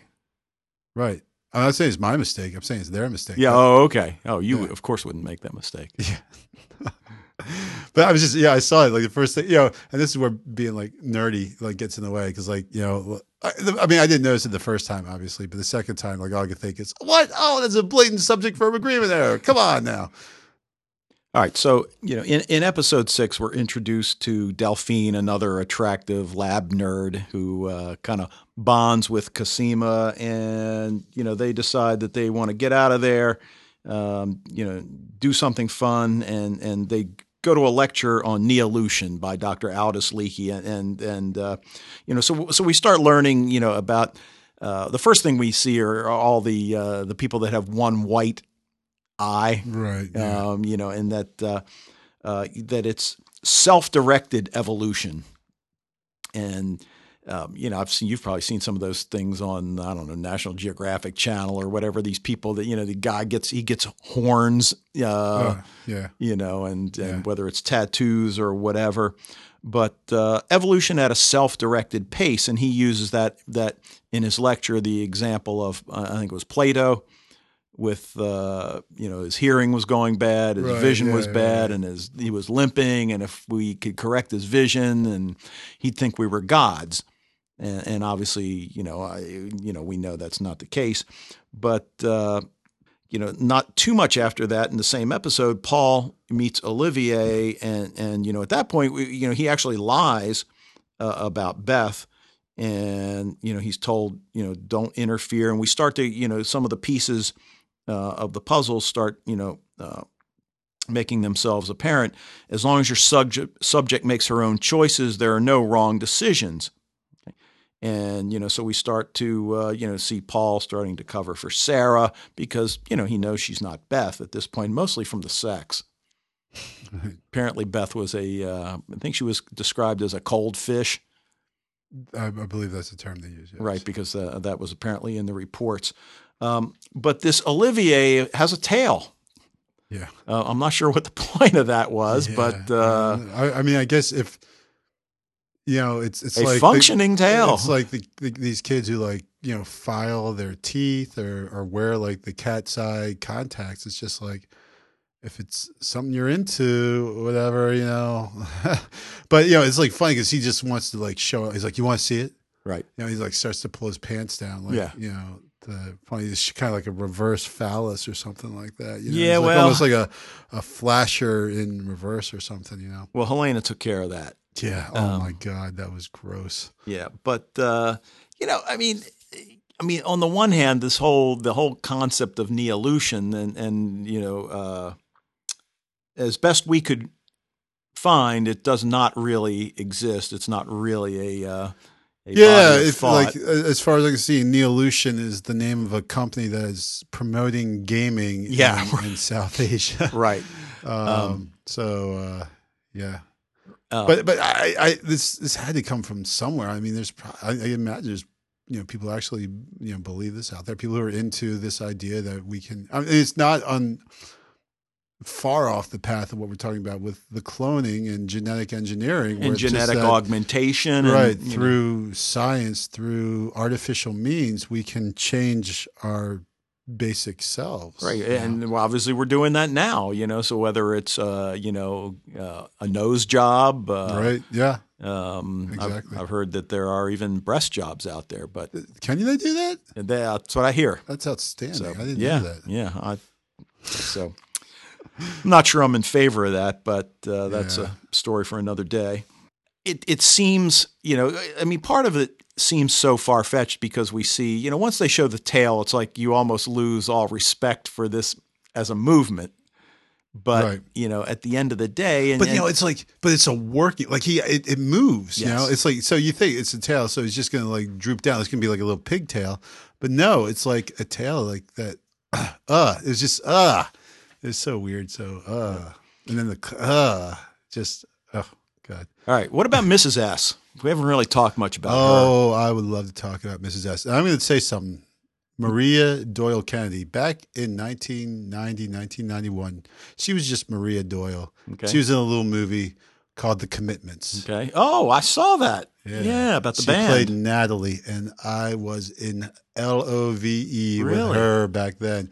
So when I saw, she's much older, but she's still very, very quite fetching, But I saw her in Orphan Black. I'm like, oh, that's Natalie. Well, I would have said my first experience but that was my first experience with her. It was that was in the Henry VIII series, The Tudors. Oh, she's in The Tudors too? Yeah, she's Catherine of Aragon, his first wife. That's right. I actually saw like the first 2 episodes of The Tudors, so I knew that. But just her voice is gorgeous. She's beautiful. Her voice is beautiful. The Irish, she's everything. Irish woman. No, she's great. It's too bad that we're finding out she's not who she says she is. Right, but that doesn't mean she's bad, And that's part of the beauty of this show. That's what you can see. Like I think in her as she looks at Sarah. Yeah, you're right, exactly. Because because people who seem bad aren't really like that. And that's what we said with like Felix and everything. Because I think she looks at Sarah with real concern. I know that she has a real love for Kira and wants to protect her. So that's why I think. Or does she? I think so. Okay. I don't think that's playing around. It's one of those things like Sally would like this. I was looking at the looks she gave because I know, watched it the second time around. Right. I know what happens with her. So I'm paying more attention to how she interacts with Sarah and Kira to see if it's genuine. I'm pretty sure that watching this time around, I'm pretty sure she's genuine. That's why when the first time I watched it, at the end, I was like, oh, Rachel called Mrs. S. Mrs. S is still somehow in line with the Neolutionists, and she's taking Kira to bring her to the Neolutionists. Now, this time around, after watching her reactions and her interactions with her family, I'm almost positive that she has taken Kira and has run away to save her from these bad people. Okay, well. Now, why she would pick that moment, I'm not. That's the thing. And the house was trashed. Right. So maybe she saw. I don't know. You see, it's the one thing I thought about, and this is probably unlikely, I think your scenario is probably, much more likely, is that Kira went out the window on her own. Is that, because we've got right, the yeah, scene. right, because the window's open. So why would Mrs. S? Well, if they were being if the house is being broken into in some Right. way, They tearing the house apart to look for Kira? Right. Oh, almost undoubtedly they were. But I mean, was Mrs. S part of that search? Oh, well, again, I don't think so. I think she went out with Kira. I think probably. I like your idea that Kira went out there, but I think Mrs. S went out there too. That they're home, the bad guys show up, and they get out the best way they can, so they climb out the window and somehow escape.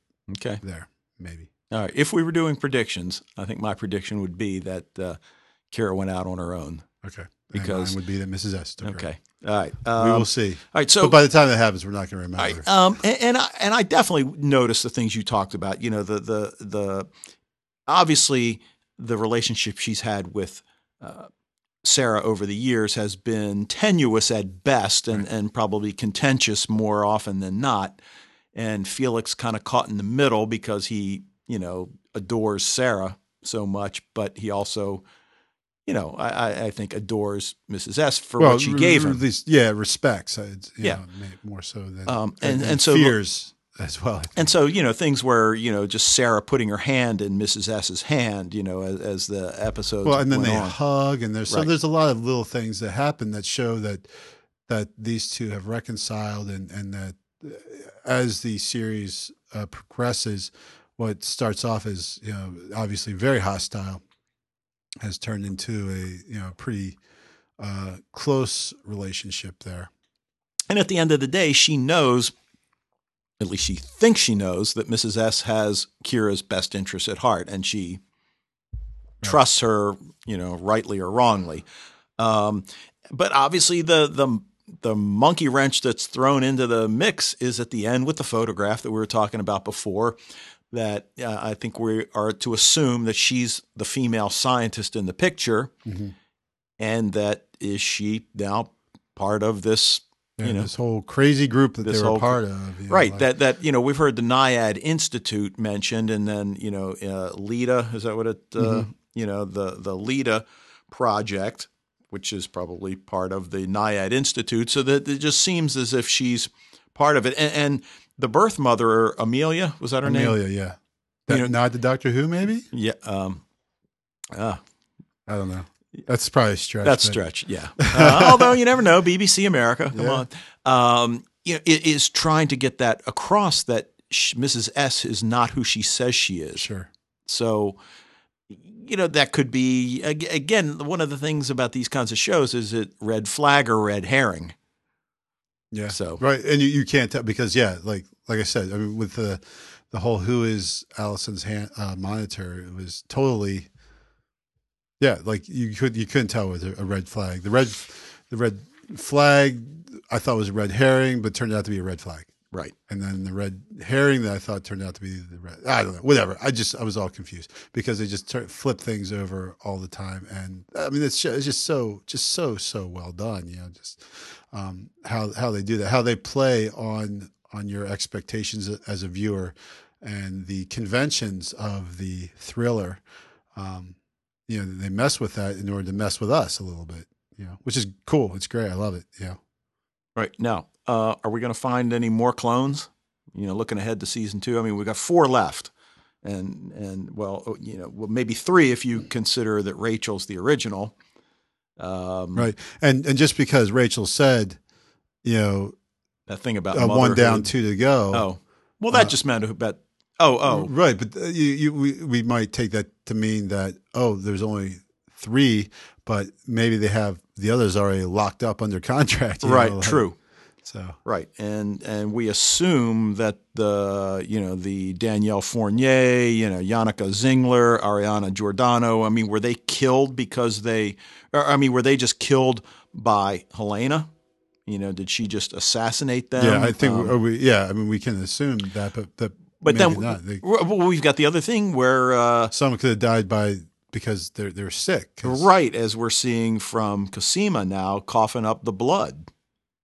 So, and we already learned that, who did we learn died from the respiratory because we did hear about that before, that they developed respiratory problems.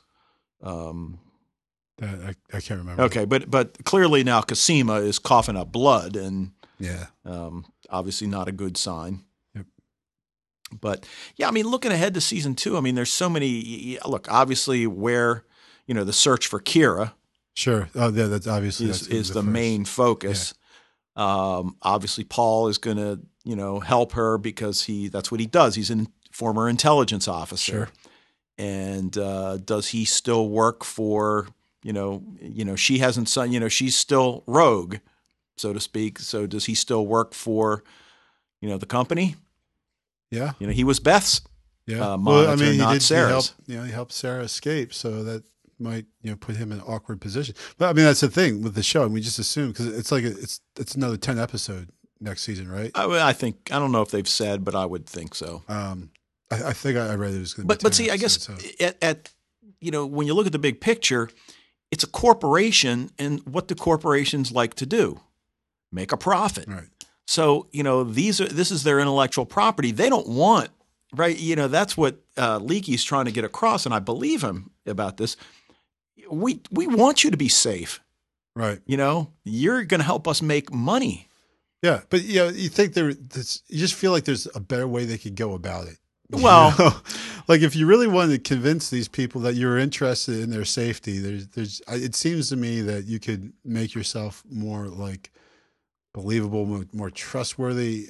But you think about it, like it's not like he's not the one going around killing people. They just have monitors. Really, that's the bad thing that they've done is they just have monitors around. Right, and part of the problem is that Tomas, and through Tomas, Helena is going around killing them, and so everyone's freaking out. Right, and then those two sides are at opposition, so that's not something they've probably had to deal with in the past. Yeah. Right. So now I just don't trust Max Headroom that much, though. Good point. Oh, I knew you didn't know that? No. Oh, the minute I saw Matt Frewer, I'm like, hey, Matt Frewer, because he hasn't done like a ton of stuff. No, absolutely. God, what a dummy. All right. Anyway, are we going to find out that there are other clones? I mean, like when I mentioned, my wife said, I'll bet Felix is a clone. Yeah, I think that would be a little too obvious. But are we going to find out that there are other genetic duplicates that don't look like? Yeah. But I think Felix's absence at the end of that, that last sequence is telling. I think that's telling. Yeah. That we don't know where he was at all. And I think that's significant for sure. Did you say earlier, this podcast has gone on for so long, I can't remember whether you said this, that he's her handler? He's her monitor? I think it's possible. Okay. Because like that line they put in there, like, why would you do that? Why would they have that line? We're like, well, maybe I'm your handler. Because he says it, right? Yeah. Like, and she's like, yeah, right, whatever. Like why would they do that unless there was maybe a little bit of something to that? Because like really, like this show doesn't really waste words. Like a lot of what they said is almost everything is significant in some way or another. And I don't see this. This isn't a show that has throwaway lines. No. And so when they had that line, I'm like, wow. Just like the whole motherhood thing that Rachel says. Like I said, they don't like that seems like a throwaway line, except for the fact that this show doesn't have throwaway lines. So that means it is significant. Right. Now, what else? I don't know. I think we've covered. We've covered a lot. Pretty much most of it. I mean, like like a little bit like art. I guess we, just to say that, with his role in this, because he's covering for Sarah the whole time. But we do find out he's really covering for himself. Well, yeah, absolutely. But it seems like I don't know if he takes it to a degree where he should, but still, my whole like at first, obviously, Art is we don't trust him at all at first because he's got the money, he won't give it back. He's standing in the way of Sarah getting her daughter, which we're totally behind that. But then we see and there's actually, it was funny because there's that scene where they meet like this big open area and they like pull up next to each other in the car and they open up the windows and talk. And then he pulls away. She like does a 3-point turn to like, I'm like, really? Like you could just pull forward and turn around. Like it's a big open space. Like you don't need to back up at all. Like so, but so but there's that. I think Sarah has kind of reached a level of trust with Art, obviously, because she has Felix. So if I'm not back, when Right. she's in the club, she said, if I'm not back in like 15 minutes, I think she said, call this number, and it's Art's. And then she leaves a message for Art saying that you're the only one I trust to figure this all out and everything. Right. And so I think there is a level, and by the end of the series, I see Art as much more sympathetic than he was. Well, God, he's got Aoife for a partner, so I mean, right. Well, and she's great too because she's all she's just like a straight up like, what's the problem? Like she's so frustrated by him because she's like, it's totally her, like she wants to bust her. She's like, let's go arrest her now. He's like, man, let's just wait a little bit. She's like, what? And so eventually she then goes to the lieutenant, whoever their boss or whatever. Right. But she's so that's she's the really one Lost Girl reference for tonight's There you podcast, go. and Yes. I can't think of the actress's name that plays Aoife. Yeah. Once again, and we've been at this impasse before. Yeah, but anyway, yeah. So, I mean, the interesting thing it's as he figures out each, the identity of each dead body, and that each one in turn looks like Beth. It's really interesting to see because cloning is the last thing he's going to, and she nearly tells him, right? I mean, she's going to tell him, right? They've got her handcuffed to the table, and I think she doesn't know what else to do. Yeah, well, I mean, she's like, okay, yeah. She definitely is right about to tell him. And then the lawyer comes in, and we know him from something. Was he in Battlestar Galactica? I don't. I kind of recognize him, but yeah, I didn't. Yeah, I didn't go to like. I didn't IMDb him. Yeah. We made that a verb now. Like, it like is. you I guess, Google something. Yeah, but okay, Inga Cadronel okay, that's Aoife. is Aoife. Okay, yeah, so Yeah, she's awesome in this, and Yeah. and I mean she appears probably in about maybe 3 or 4 episodes of the 10. I think she's in almost all of them. I Oh, would is she? say. Yeah. I mean, again, I didn't go to IMDb, but I think she's in pretty much all of them. It's just again, never like a huge part. I mean, probably the biggest one is when they're investigating the Katya's, when they find Katya's body, and that's really when she was first, becomes Art's partner rather than Sarah / Beth. Right. That's probably was her, the most line she had. When you get back to the loyalty thing again, that Art, compromises his, police ethics to help his partner. Yeah, on a number of occasions. Right, on a number of occasions, but the original one with the Maggie Chen shooting, and then after that, and and that she's Sarah posing as Beth, starts to develop this level of trust with him, and then here along comes Angie and his new partner, and geez, he can't trust her for anything, and she betrays his trust. Right. Well, but I mean, in her situation, I probably would have done the same thing, though. Yeah. Like you want this investigation to go Well, forward. but they said you give it to the end of the day, and Yeah, but she's like tired of hearing that. Yeah, I like she's been guess. putting up with this for a while now. For like 3 episodes, she's trying to push this case forward. She wants to solve this case, and Art is like dragging his heels. He's almost obstructing the case, and she suspects it's because he's got some misplaced loyalty to his old partner that he can't get over, and so she just does what she has to do. Now, should she have done it? Well, obviously, no. As far as loyalty goes, right, there's an issue there. But I also kind of think that, well. And I think probably in the same situation. I started feeling.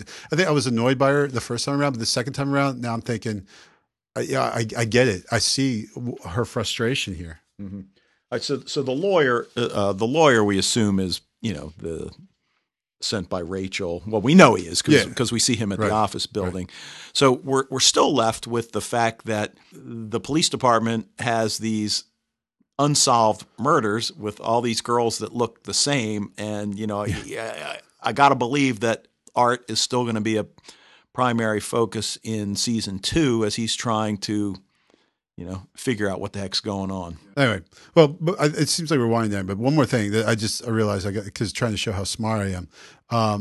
When Allison is going to go and play Sarah, right? She says, "Well, I was in Pygmalion," and then not Pygmalion. She was I was in My Fair Lady. She says, "The Rhine in Spain follows me," in the plane, which is from My Fair Lady. Well, even before she said that, I was like, I'd noticed that what Allison totally represents, and what we talked about here, is this kind of middle class morality, which is a big part of Pygmalion by George Bernard Shaw. Eliza's father, I can't remember his name, Mr. Doolittle, right?